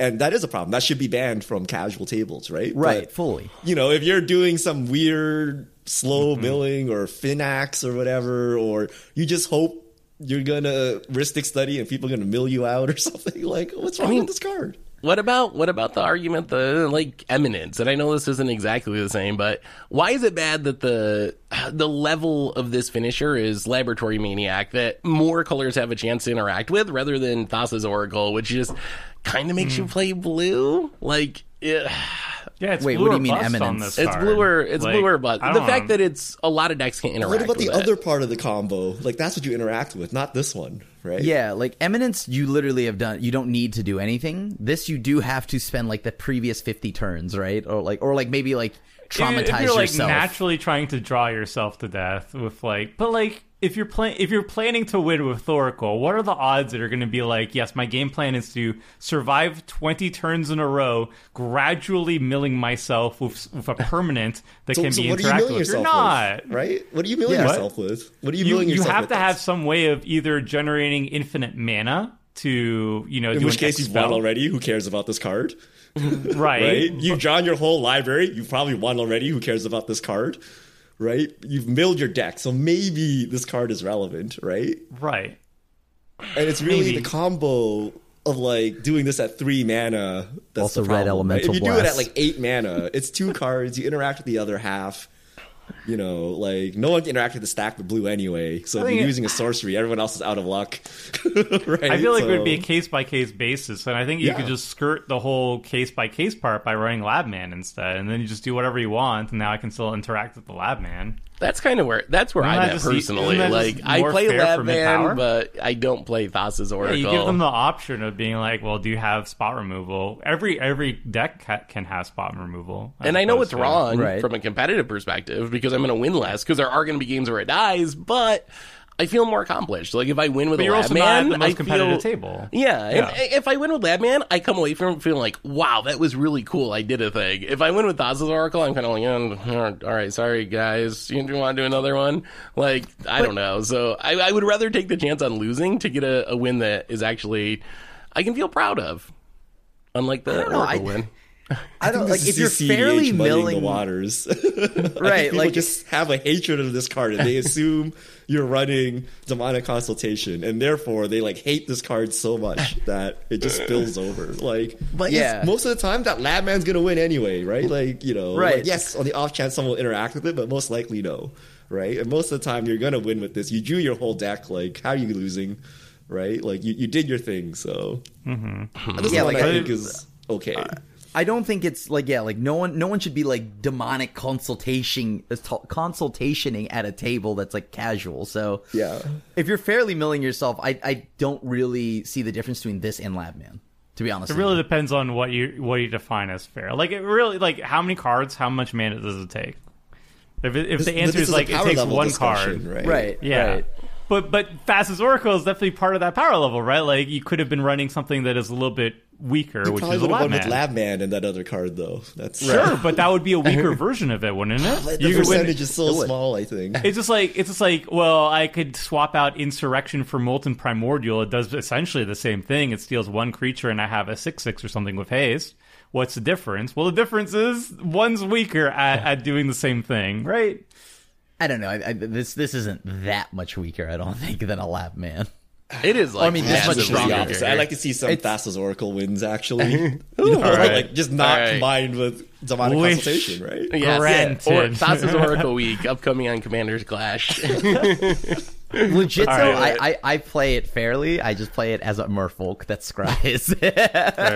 People will still kill you. They're like, oh, you're probably running the combo. Like, I'm mono blue. You're probably running the combo. Spielin's my commander, but I don't have Demonic Consult. Kill him. He's got it. He's color shifted it.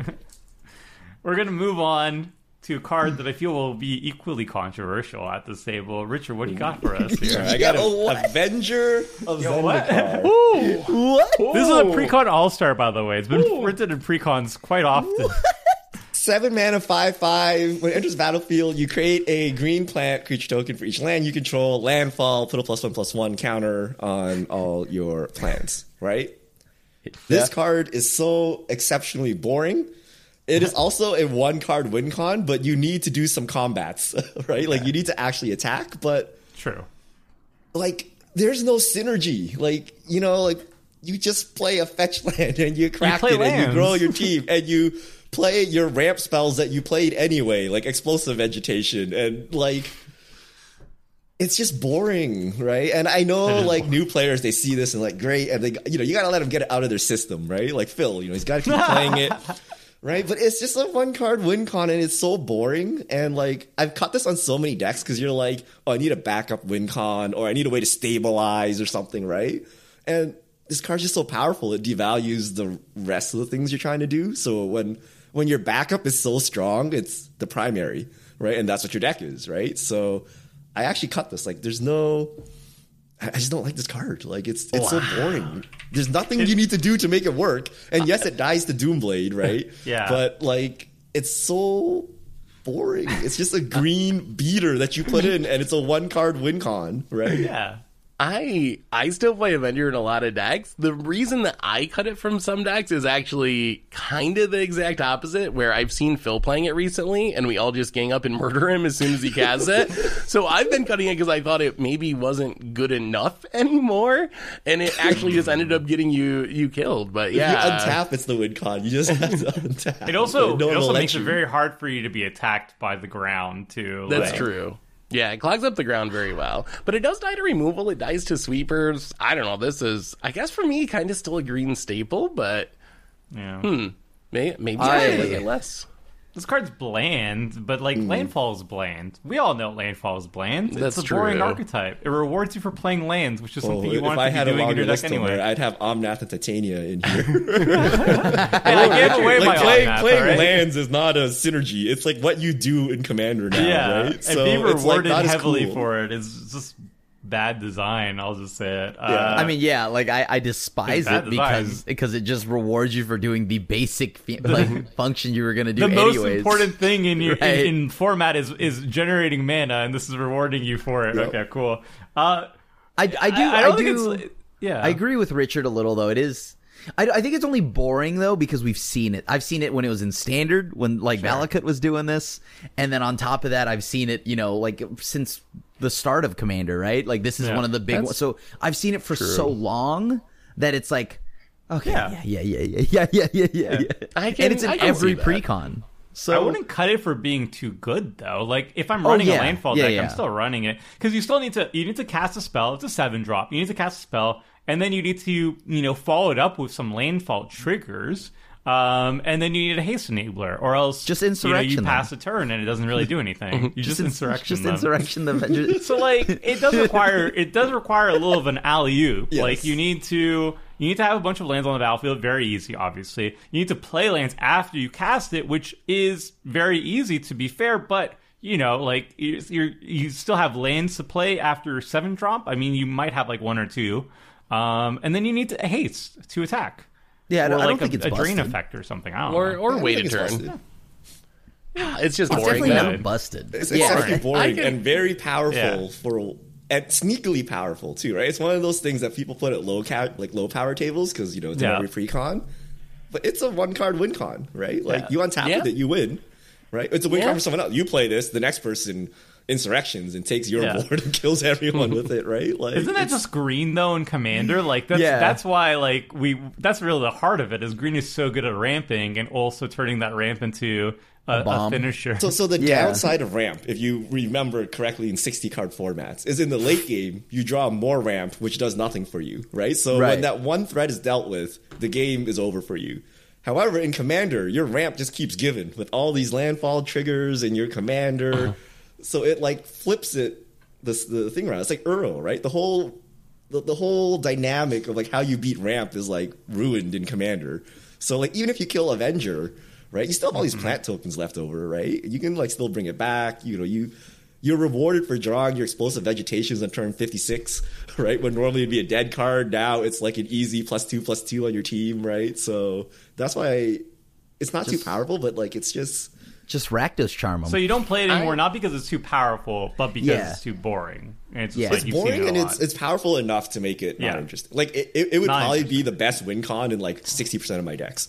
Because I Right. play like really bad win cons, right? But like, it's like Avenger. You play lands, attack. Like, I mean, if you're playing Landfall, like what else are you gonna do? Rampaging Bailoff is the same thing. It's just What about weirder. what It's the about the fix version, Phylath or whatever? Like I feel like that's where it fine. should be, like power That level card wise. is Huh?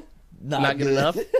I never look at like Avengers Zendikar and like, oh, that's so busted. It's strong, Yeah. but it's like, oh no, it's like, meh. it's because you can slot in any deck and it works. Like if you built around it, like it makes some kind of sense. But like literally every green deck it synergizes with, and people put it everywhere, and you can just slam it in, and it's like an MDFC win con. You just put it in every deck, it works.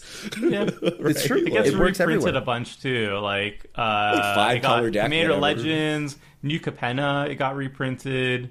Double Masters, Commander 2018.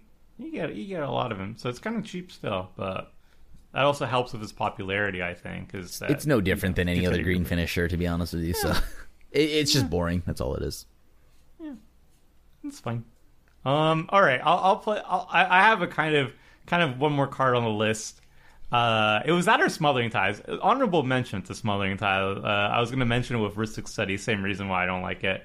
Well, similar reason. But no, I wanted to switch it up, and I wanted to throw in Expropriate. Expropriate, for people who don't know, is something that I played fairly recently on Commander Clash. Wait, it's not here. It's like, how much mana is it? It's 9 mana.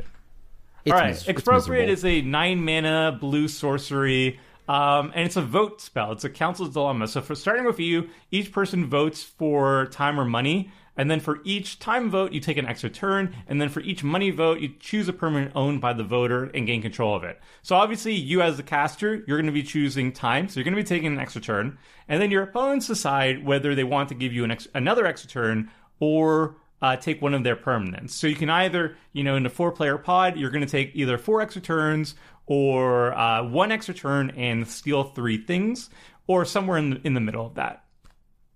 So it's essentially Blatant Thievery plus, like, for most situations when you're casting it, people are going to choose money, giving you a permanent. So it's essentially, you take Blatant Thievery and you take Time Warp or whatever, you mash them together and you get the spell. I cast it, and I think the card is like, it's a little bit eye roll because it is very strong, but the amount of hate that I got from casting it, I was like, never again, because like, this was a game for like 2 hours, Seth was like making people discard half their cards in hand. Seth was on Lord Xander. I think he absolutely like took Richard out of the game by like making him discard his half his hand like 3 times or something. Destroyed Phil's board multiple times by making him sacrifice half the permanents. Milled people as well or whatever. And then I cast Expropriate. And the moment I cast Expropriate, I was the arch enemy for the rest of the game. Despite like, I just grabbed like a couple permanents, took an extra turn that did nothing. And then I passed it, and I was arch enemy, and I just got promptly murdered. Even though Lord Xander was actually just wrecking people for the entirety of the game. So I'm like, you know what? If this is hated so much, I will never touch it again in my life. That's why I'm not going to touch it. This card is miserable. I don't think it's that. You also talked enough, up like a really cool finish that sounded interesting. You were like tutoring your library, and you were gonna get some cool janky finisher, and then you're like, I guess I'll get Expropriate. And I was like, oh, yeah. I think that added to the salt level, because Eternal Dominion, that would be kind of like cool to see. Yeah. And then you got just like miserable extra turn spell, and then everyone killed you. So the idea was to cast Eternal Dominion and copy it 1 billion times and copy the upkeep trigger so I can steal 1 billion things every single turn.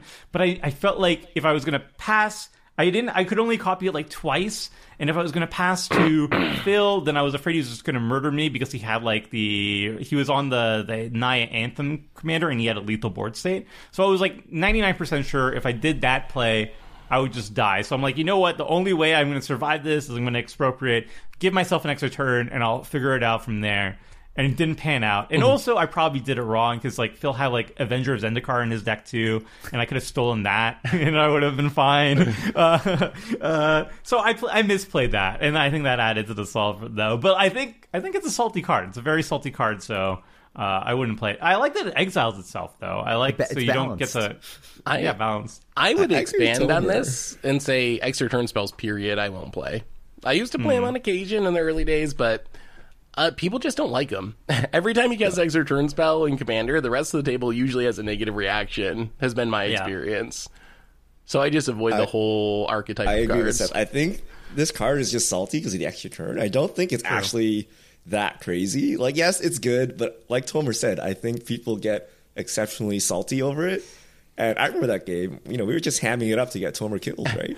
Like, it wasn't that bad. It was low impact. Like you just steal 3 things. It's like if he cast a Time Walk, it would probably have been effectively the same thing.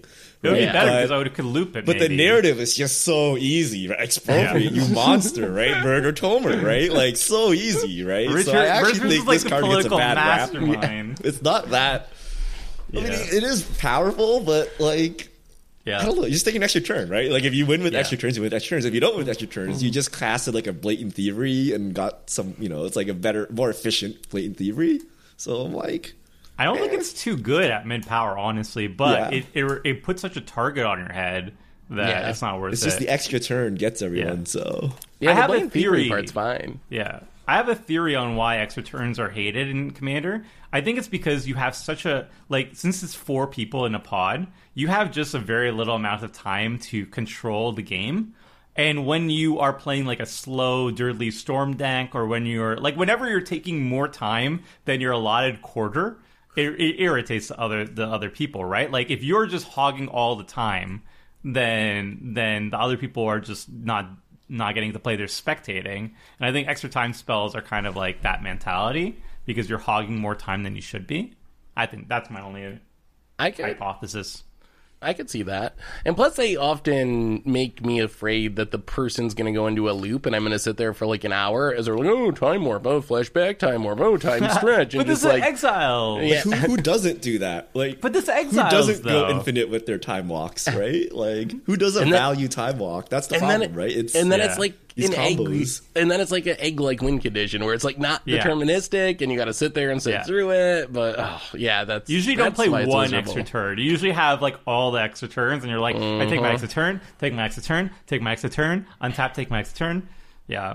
But Krim, you love it. It's a blue card. I hate this card. What are you talking about? I don't even like extra turn. I don't like the extra turn part. That's why. I do play blatant thievery, so obviously the theft part doesn't matter to me. It's just the extra turns part. I don't like that. I don't like extra turns at all in Commander. I think it's like, just like, oh my god. On a Nissa It's kinda scale, cringe. how annoying is it? Oh, well, From I mean, like annoying Simic or Nissa how to like broken World is Wake it? Nissa, War of the Spark Nissa. Well, broken or annoying? Because I think this Annoying. is broken. Annoying? Which It's annoys you more, Nissa who shakes the world Nissa. or Expropriate? Nissa. Okay. Nissa will annoy me infinitely beyond what an expropriate does. What about a time stretch? Time stretch Time is stretch also versus- very annoying, but not Nissa annoying. Okay. Fair enough. So, but we don't think it's like overpowered, or Extra turn spells in general, I think, are unfun. So I don't play it for that reason. As far as power level, I think it's 9 mana. That's a lot of mana. Yeah. There's I'll better still extra kill you turn if you cast spells. it. But Yeah, oh yeah. There's better extra turn spells. there's the salt factor, I think, applies way higher to this card than its power level. And I don't know why. Like, someone got their stuff stolen and killed with it or something at one point. Like, I don't know why people are so salty about this card, but people are just salty about it. yeah, usually extra turn spells are not solo things. Like if you're playing an extra turn spell, you usually get more than that. But I was just playing it as an blatant thievery, and that didn't work out. But we'll wrap it up. We'll wrap this list with Krim, your final card that you will not play because it's too good. Too good.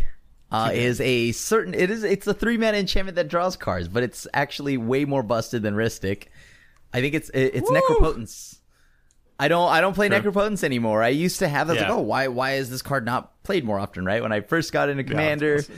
and then I started playing with it, and like I really just didn't have to do much. Right, I just kind of like drew my whole. Hey, you won! You got your whole deck and you won. That's so good on turn 3.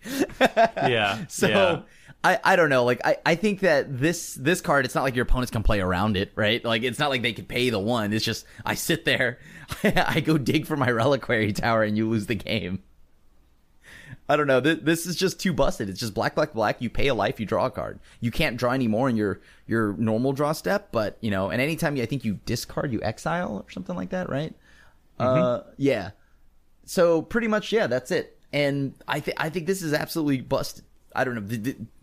This is too strong. This is way stronger than Ristic Study to me. So I never play this, and this is only at a CDH table for me.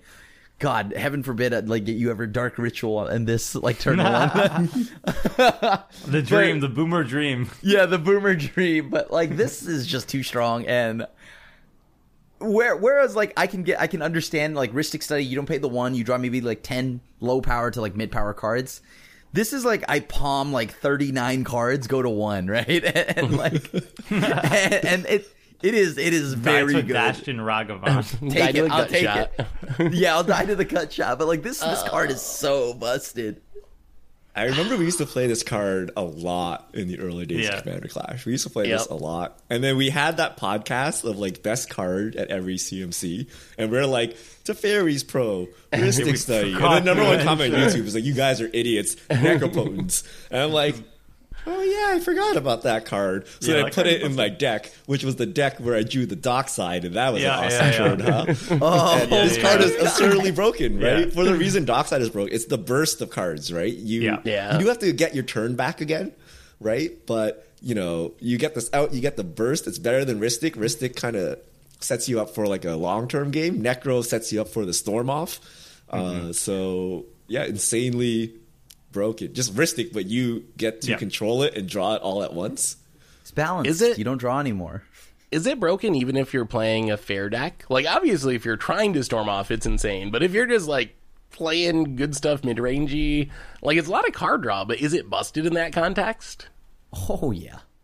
How much do you pay for Sylvan Library, Seth? How many cards do you normally pick off the Sylvan Library? Okay. All of them. I'm taking 8. That's fine. You Every pay turn. 8 life for 2 cards, and this one you can pay 1 life. You pay like greed, you pay mana and 2 life per card. Okay. This one is just coming in for 1 life. Yeah. I mean, this one's a Yeah. Imagine the 8 life you lost to Sylvan Library. You just have a full new hand, +1. Yeah. I think gotta it's skip my draw more- step. That's true. That's true. That's true. I didn't think about that. You're right. I think it's more fair than the busted mana like Dockside. Because, like, yeah, you draw a bunch of cards, but if you don't have the mana accelerants to cast your spells, then you're still just casting, like, 1 or 2 spells. Especially if you, like, drop it on turn 3, you draw 20 cards. What are you going to cast on turn 4 if you don't have, like, Crypt, Is Tolbert Sol turning Ring? down card draw? Has he learned? No, but I'm saying, like, so card draw only reaches its full potential if you have the mana to actually cast them. So if you are running Necropotence and you have Mana Crypt and Sol Ring and Dockside in your deck, well, Necropotence is going to find those cards, and then on that subsequent turn, you're going to go Sol Ring, Mana Crypt. Now I cast multiple spells that I want to cast instead of just the one. So I think that's where card draw becomes more problematic or powerful. It is too strong at our tables, and we haven't played it for so long because of that we forgot to mention it on the most powerful cards because it's just too strong. It's just like too good. I think the main difference between Rhystic, though, I think they are comparable, like Rhystic Study and Necropotence. The difference is that everybody understands that Necropotence is too strong. Like, people will be like, oh, it's Rhystic, like, whatever. Who you says draw that? a card. Who says Rhystic Study is like not like top 5 Magic Well, cards? it still sees played in mid-power decks, whereas if somebody drops down a Necropotence, you're like, why are you dropping a Necropotence on Jank Tribal? Like, what's going on here? Whereas you're going to see a lot of Rhystic Studies at mid-power I guess tables. that's true. But Rhystic is controlled, right? It's more cuddly. Like Necropotence is just a burst of cards, and I used to play this a lot in a lot of decks fairly, just like the way we were talking about, where like, hey, I play demons, Necropotence. All right, cool. Yeah. I'm gonna punch they're at myself, similar draw 7 power. cards, but even then, I was able to find Spellbook, drop Spellbook, and now I'm like all good on a full Sure. And you can just draw like 3 cards a turn. Like, you don't have to. People play Phyrexian Arena. You can play it fairly if you're worried about not having all the high-powered stuff, where you can just dump your hand, like draw 4 or 5 cards a turn, and do that every turn, and that's still like absolutely insane. But everybody knows, like, can't you play this Necropotence, fairly. you kill that person. Yeah. Like, it is known. Like, you have to kill them. Yeah, no, it's true. It is definitely- triple black. It's balanced. Yeah. It doesn't matter what the Easily. rest of your deck is. You can tell me you're playing Goat Tribal. I still have to kill you if you have Necropotence out. I don't care. You must die.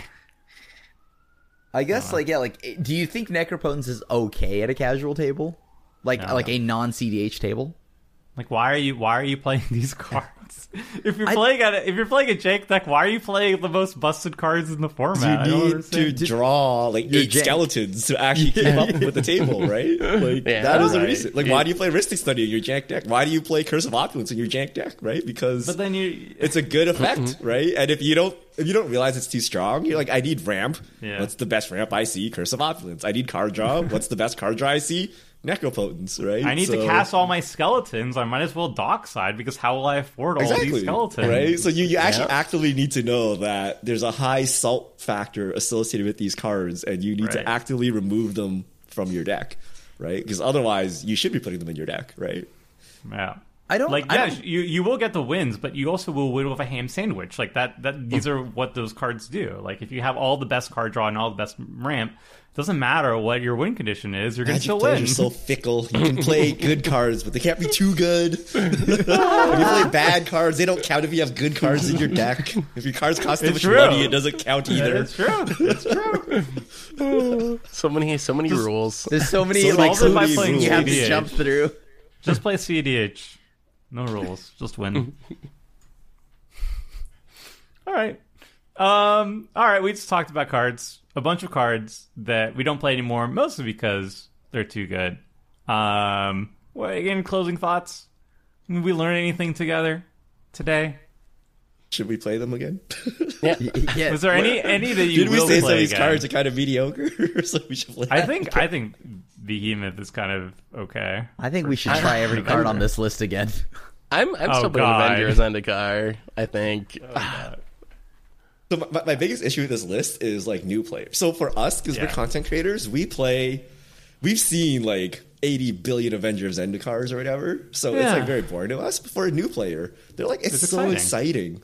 Right? So that's why I want to, for our play group, I can enforce this, but on a normal play group, I wouldn't, right? If you want to play Avengers Zendikar and you feel it's awesome, like it is awesome because it's the first time you cast it, right?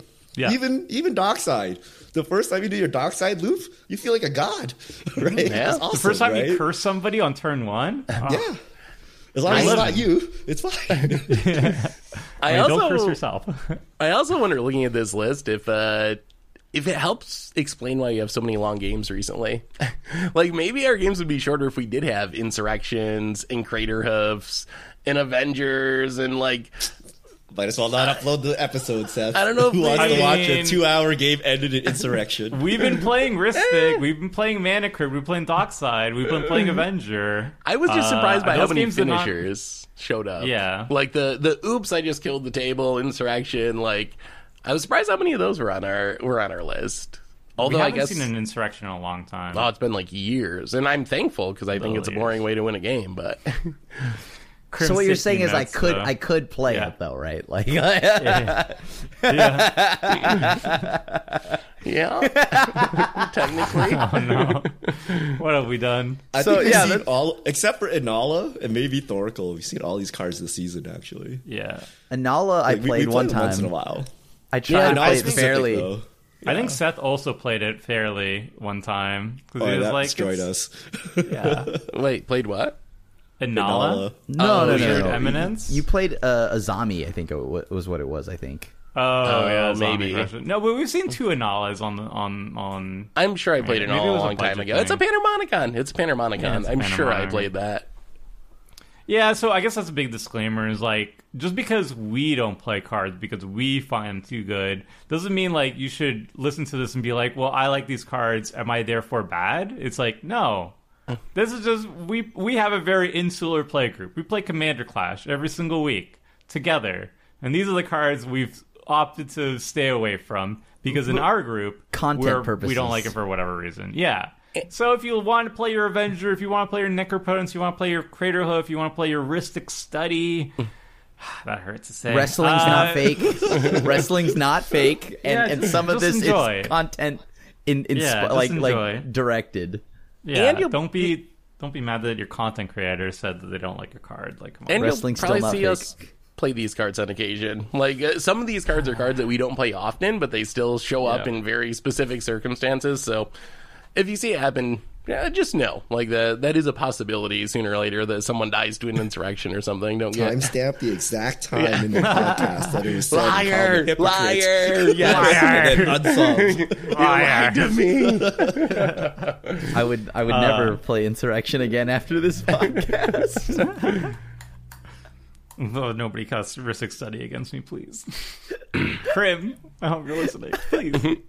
Okay, Dragon Tribal, you got it. Yeah, yay. Okay. All right. So that's it, everybody. Like and subscribe if you enjoyed the podcast. We'll be back next week with a topic to be decided. And until next time, friends, see ya.